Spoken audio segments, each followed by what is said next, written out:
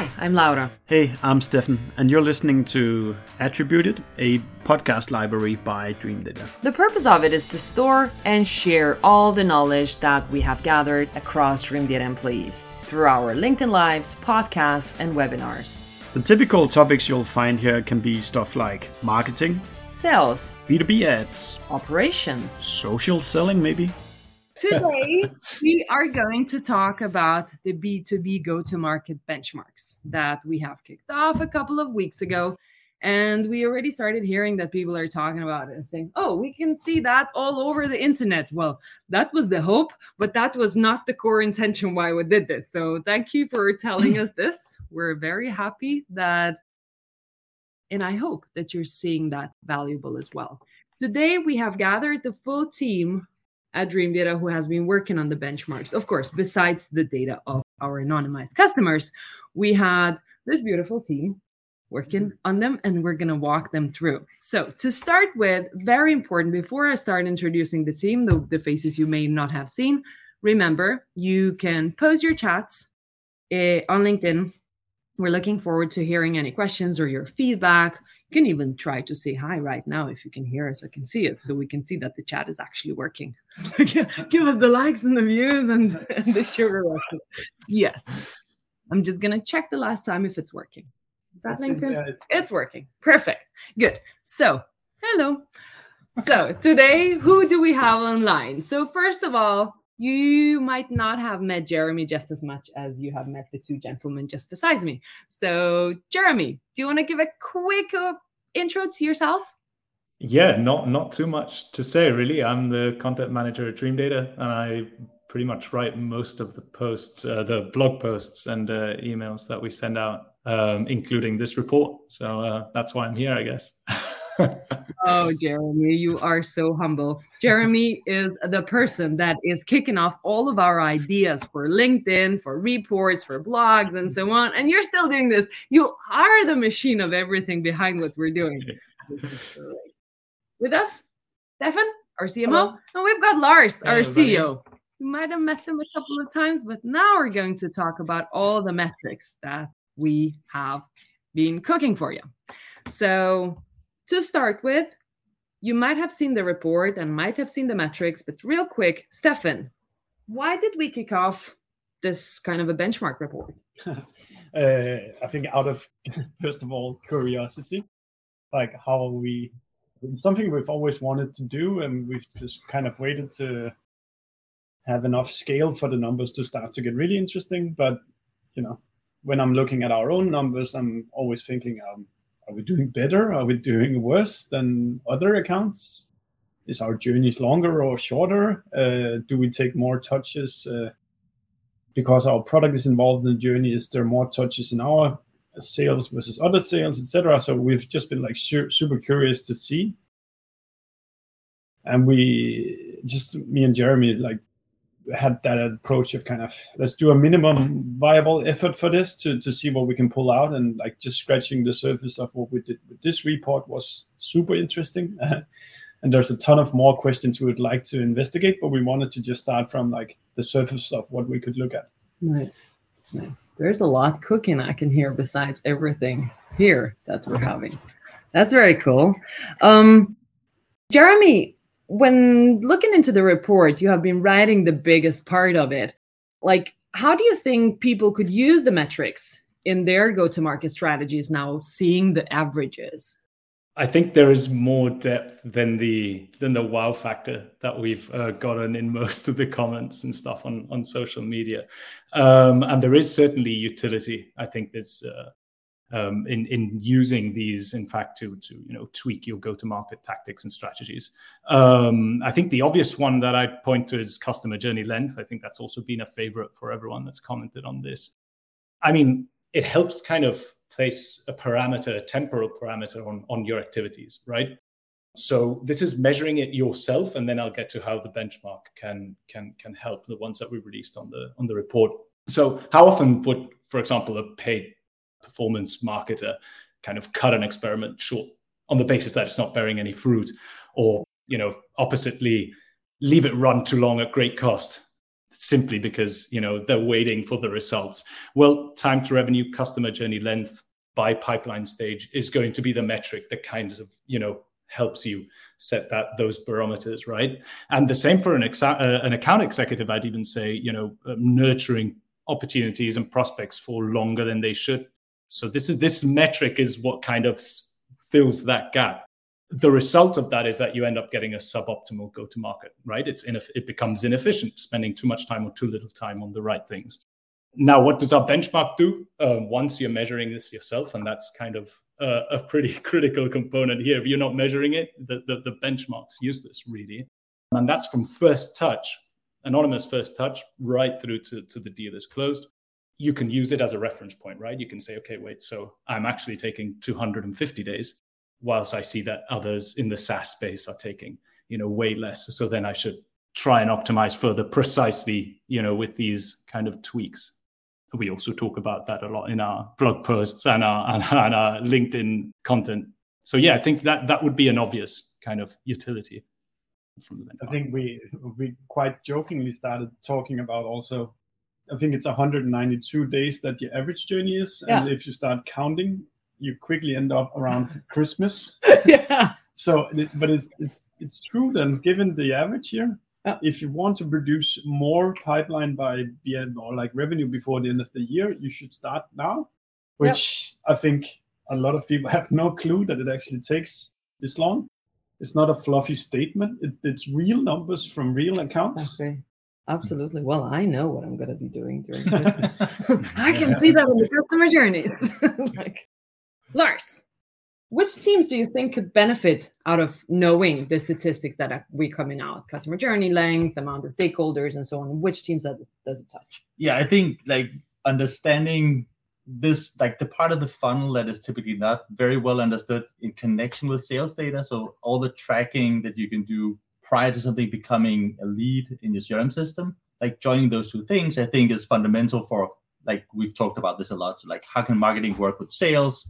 Well, marketing needs to understand what happens to the leads later on. Mm-hmm. But sales, on the other hand, you need to understand where the things come from, and you need together to understand the length of it, like what Stefan said. If we actually, in our company, I think the length was even longer than the average here. Mm-hmm. So it's not shared in the report, but our number is actually higher than that. So if we want to close a good December this year, well, we need to really speed up. And I think this sort of fundamental understanding of what the B2B go-to-market, the total funnel, what that looks like, because we're getting a lot of people saying, yeah, but my funnel is much shorter. It's only 1 month. It's true. Our sales funnel is also super fast. Laura is you're very good at selling. So the actual sales funnel is super fast. But before the sales funnel, there's typically a qualification. And then before the qualification, there is sort of the modern way of people purchasing software in SaaS is a lot of research, a lot of interactions, many people, many channels over a very long time. And that understanding, I think, is what a report like this just puts it shines a really bright light on. I think it's an awesome piece of work that you did, Jeremy. We love it. And one thing that struck me when looking into our own data is that, well, when talking to clients, we usually ask them, what's your customer journey length? They would say, 3 months. It's but when do you start to measure your customer journey? When they book a demo. Okay. So is that when they are already aware that they want to talk to you? But what happens before that, the very first touch for Dream Data is actually more or less 50-50. So if I'm talking to a client today because they booked the demo, that means around as long as it took for them to find out that this is the solution they need, or at least that they have a problem, it will take me to close the deal. You can start calculating stuff. It's cool. I like it. Yeah, so if you talk about which teams can use it, it's both. If the sales director wants to hit his budget, he needs to know the full length and not just from when the demo call converts.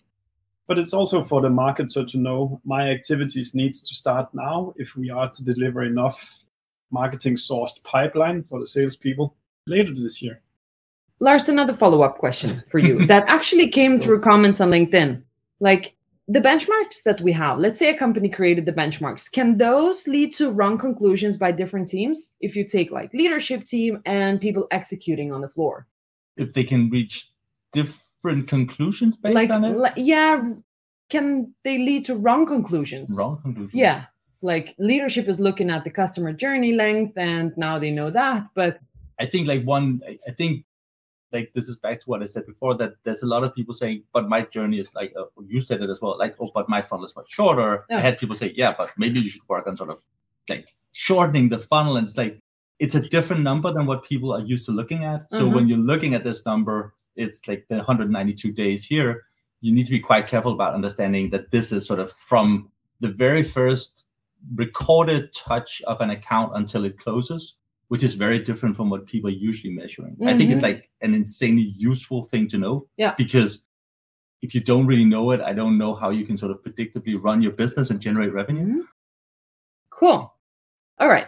So the next step will be some questions. And then each of the gentlemen will pick up a stat that they would like to talk about by themselves. So now we're moving into questions to just break out for a very short while. We've got 2 questions so far, actually more because Hannibal came with 2 questions. So far we've got 3 questions. But please just type all the questions you have. Type them out. We're going to respond to them. If we don't manage them today, we're going to respond to them on LinkedIn as well. So Hannibal, you are coming up with your questions. So 2 questions. Do you have the data at hand on median values and outliers? And do you have data on how time to revenue is correlated to deal size? Any takers? I think I can see on the first one on the stats, we haven't done that. So this is a very, like what Stefan said, it is an MVP in terms of let's try to get some data out of what we have. So we haven't done that.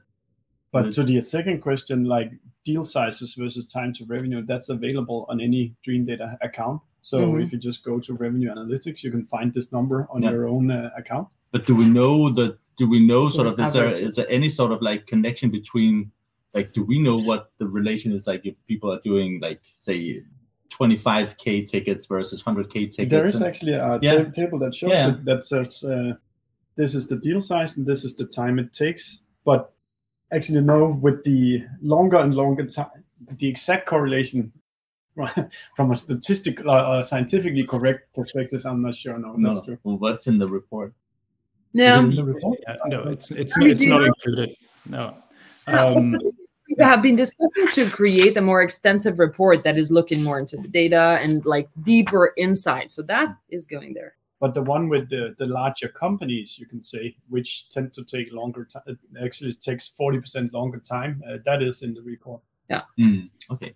Well, it's a good one for further research. Yeah, definitely. We've got another question from Greg Walters. So here it goes.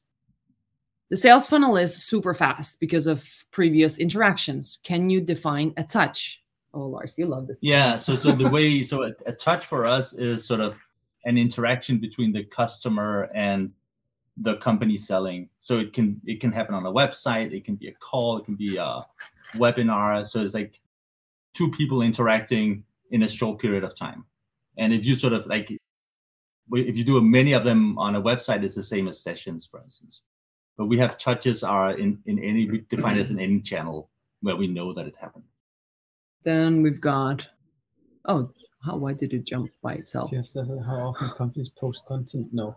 Do you have stats over how often companies post content? No, we would love I know I have a stat on how often Laura posts content. That's like, too much! 2 times per day. No, that one is no. What do we have? Can we identify users on our website, like name, email, company name, websites? Well, I can explain the simple form of how the Dream Data script works. When somebody arrives to your website, we'll assign an anonymous ID to this person on the website. And then we'll start writing down where did this person and this anonymous person come from, what did they do, etc. If this person then arrives to your website 4, 5, 6 times during the next month without identifying, we'll just keep adding to the history of this anonymous ID. If at some point then this anonymous ID pushes a form through, which can be download an ebook or submit a newsletter form or a demo booking form, then we get permission to join the identity we now know who is, together with the anonymous behavior. So in that sense, yes, we get to know all these things, but only when the user consents for us to do so. That's a very good question. There was a follow-up question, like, does a touch must be an interaction, or it has to be like a recorded, like it's about the, like, what is a touch? So it has to be something that's recorded either in a CRM system, in tracking, in marketing automation. If you do like viewing website pages, if we record that, we can associate it with the account, then it's a touch. Yeah, and I think in that sense, the term is that it's deterministic. It's something that it actually left a touch that we can get into a data warehouse. So if it's not exposed, like a comment on LinkedIn, etc., we can't. So it's probably actually even longer than the 192 days that we have recorded. Yeah, I think it's like some of the answers here are quite short to this. So if you want more info, just reach out on LinkedIn and ask, and then we'll write long answers with more detail. Exactly. There's a question about offline sources as well. And Francesca, yes, we do pick up offline sources too. And we're able to put that into the customer journey as well. Feel free to post more questions. We will pick them up at the end of the session. But now we're going to do a carousel of everybody picking up one at a time. So we are going to start with you, Stefan. Yeah. Customer journey length. This was the favorite of everybody. So you're lucky to talk about this. I can, so we've already talked a lot about it, but, look at that number. That means that it's Christmas now. If you get a new account on your website now, then it'll be Christmas before you in average sell to it, which is massive. If you're trying to understand whether your marketing activity is working or not, you don't make the conclusion in June or July. You have to wait 6 months, which is crazy.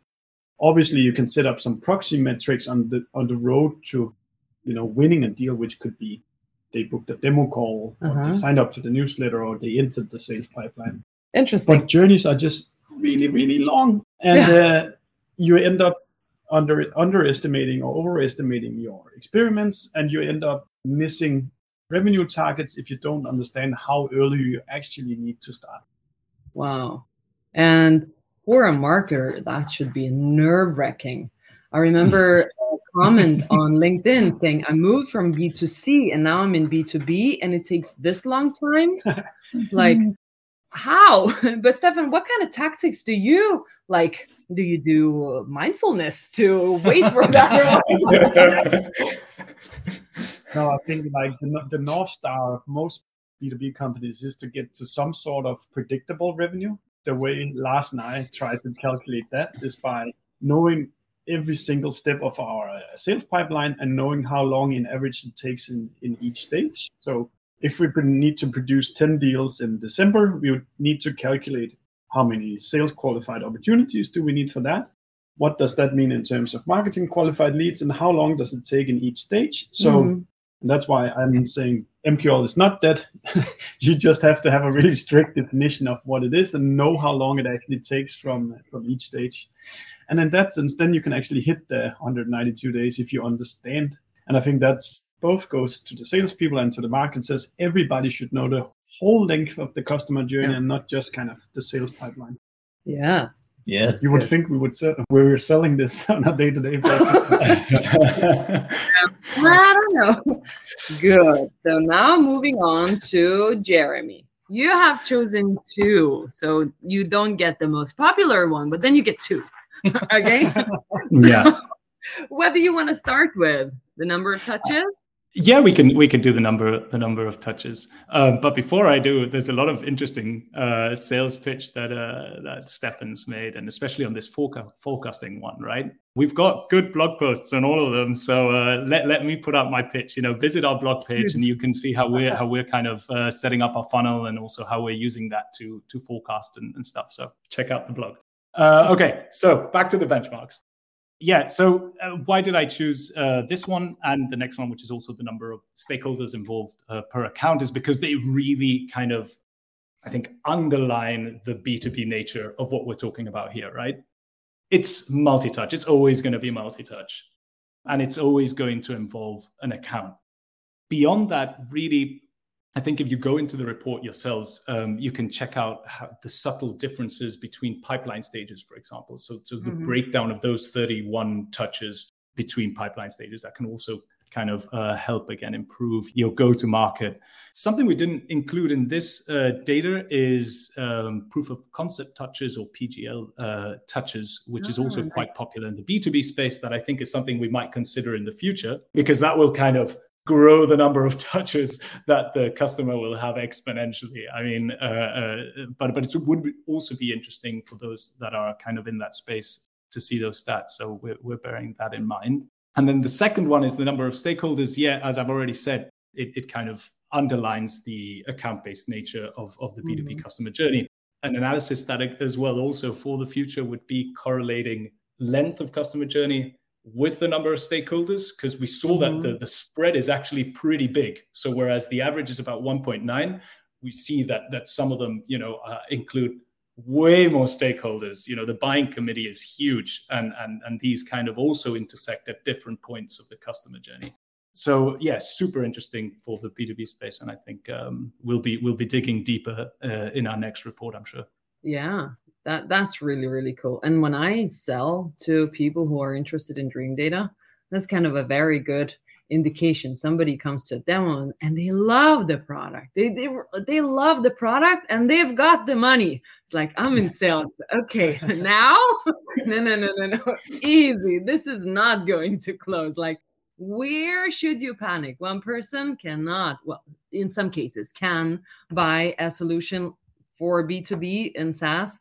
Almost never happen. It's my turn now. You will. Okay. Now we do you. And Lars is going to talk about the bonus statistics. So the bonus is really it's sort of a follow-on from Stefan's, which is sort of the length of the journey, but how it varies depending on the origin of like the first touch. So I think so in the data we present here, we say, well, if the first touch is from a review site, it's actually a shorter journey than other cases. And that's, of course, very interesting. I think that just shows that, of course, there's always a touch before the one on the review site that has to be there. But the first one, is that, then it's going to be a fairly short journey. I think that makes a ton of sense if you're in B2B SaaS, because if people are looking at reviews, they are sort of pretty far down the funnel and they are considering the product. So it makes sense. But what makes this most exciting, I think, is sort of the ability that this data can give you to sort of predict the length of the customer journey. That if things come from certain channels, then the journey will be shorter. And that's, of course, good. Sometimes things can come from sources where it takes a long time, and that's not necessarily bad. I mean, sometimes it's just that was very cheap, and then actually a year is great if you have a year to wait. Yeah. So I know like of a case where the most profitable channel at all, it took like a year before things became business. Wow. And if you didn't know that, like, first of all, you completely underestimate the value of that channel, and you might down prioritize it and sort of act like, in this case, you'd kill your business if you did it.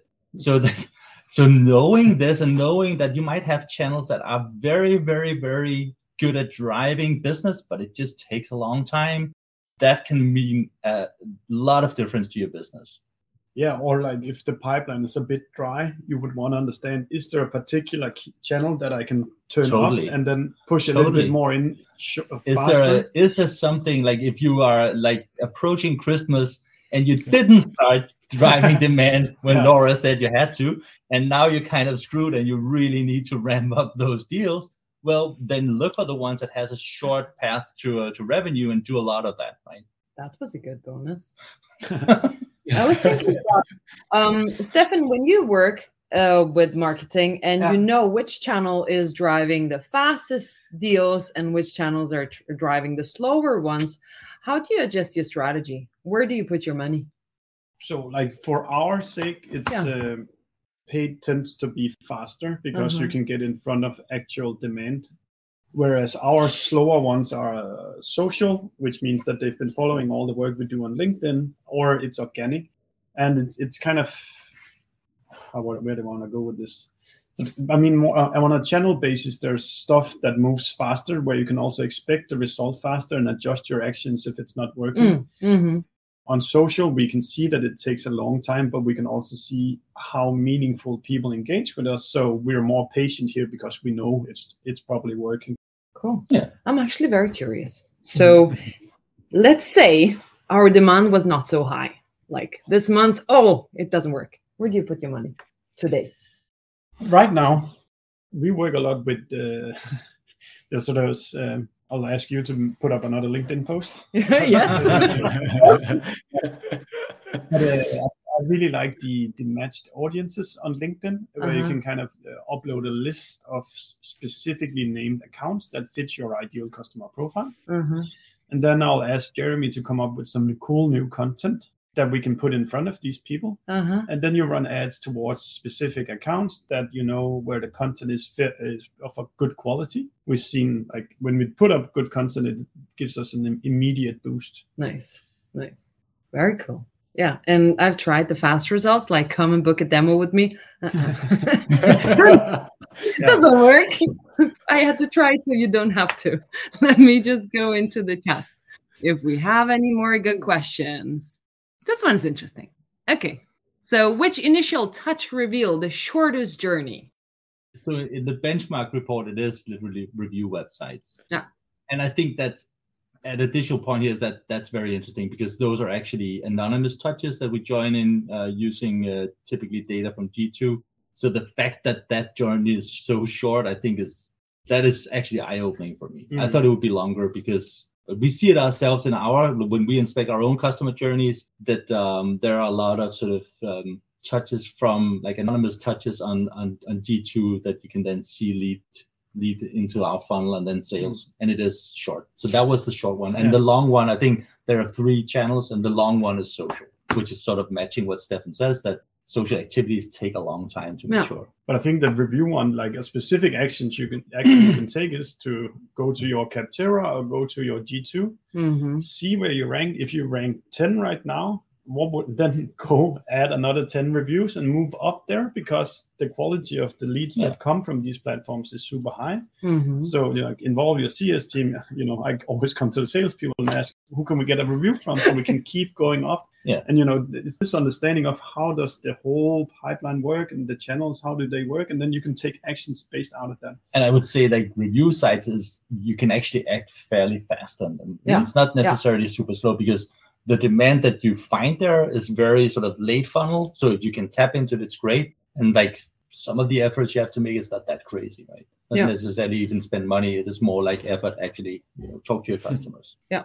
There are a lot of very cool questions. Any takers? What should we take first? You can touch your TikTok experimentally. My TikTok okay, Eva. TikTok is a channel much discussed in B2B marketing. Do you see some interesting stats related to this platform or other emerging ones? I'm on TikTok. You can follow me, but as I'm saying, there is I'm trying to build the following while nobody's watching because that's a good statement. I really don't know if it works. So far, it produced 0. It produced fun. It was fun. I don't dance there. Maybe one day I will. It's fun. But one thing that I really see, and a lot of people are talking about, is that TikTok videos perform really good on LinkedIn.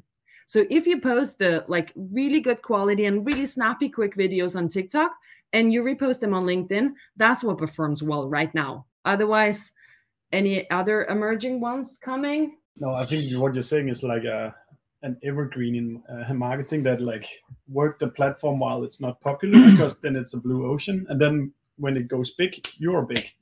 So test it, see if it works for your business. Hannibal has another question. How do you balance this with demand-focused ads meant for in-feed consumption where a touch is not recorded? I can say a little bit about how I think about it now. I have been very radical in the sense that once I felt you had to be able to measure everything. So you needed to do a lot. I needed to do a lot of click-based tactics because those are the things that measure. I've now moved a little bit more into as I just need to be sure that it's the right people that are watching the ads. Then I don't have to force them onto our platform because I know this is our ideal customer profile. It's a good piece of content. And if they're engaging with it, that's just fine. I would still need to see something coming out of it, but you don't have to be like hardcore that it has to be a click that goes to your website, that signs up to your newsletter, some books a demo, etc. All right. We are 2 minutes past half. We're going to continue with a couple of questions. If anybody has more, continue posting them. But kind of, yeah, you can, if you're leaving now, so it's okay. It's okay, and you can keep on following us further. But we've got another question. I think it's quite interesting. We're low on resources and marketing, both in manpower and economically. Our first touch point would often be the cold outreach. Got any recommendations for a scale-up company? Review, like if I think it depends on your product, but if you can be on review websites and you are not, then do it. I think it is work. So it depends on what low on resources means, but it's definitely work, because you have to engage with your customers and talk to them and say, hey, it matters to us that you leave a review of us. Please do it. We did a lot of work here. Also, we offer a product for free for smaller companies. That in itself also drives a lot of reviews, because now we have like way more people actually trying our product that can like evaluate the product, look at it, and tell us what they think about it. But any tactic you can do around reviews, I think that is very powerful. Depends on what you mean low on resources. If it's money, that's a great tactic. Yeah. If it's more people and you just want to spend a lot of money, I don't know. Then make these matched audiences. Yeah, then matched audiences run great. ads. Yeah. You can sit there for a long while. Alrighty. We don't have any more questions. And I want to thank you guys for joining this fantastic session. We hope you like listening to us. Subscribe to our podcast and the ones that we have been guests on. And if you have any feedback for us, just do let us know. And should there be a guest that you think we should be talking to, then pitch us. We're looking forward to seeing you.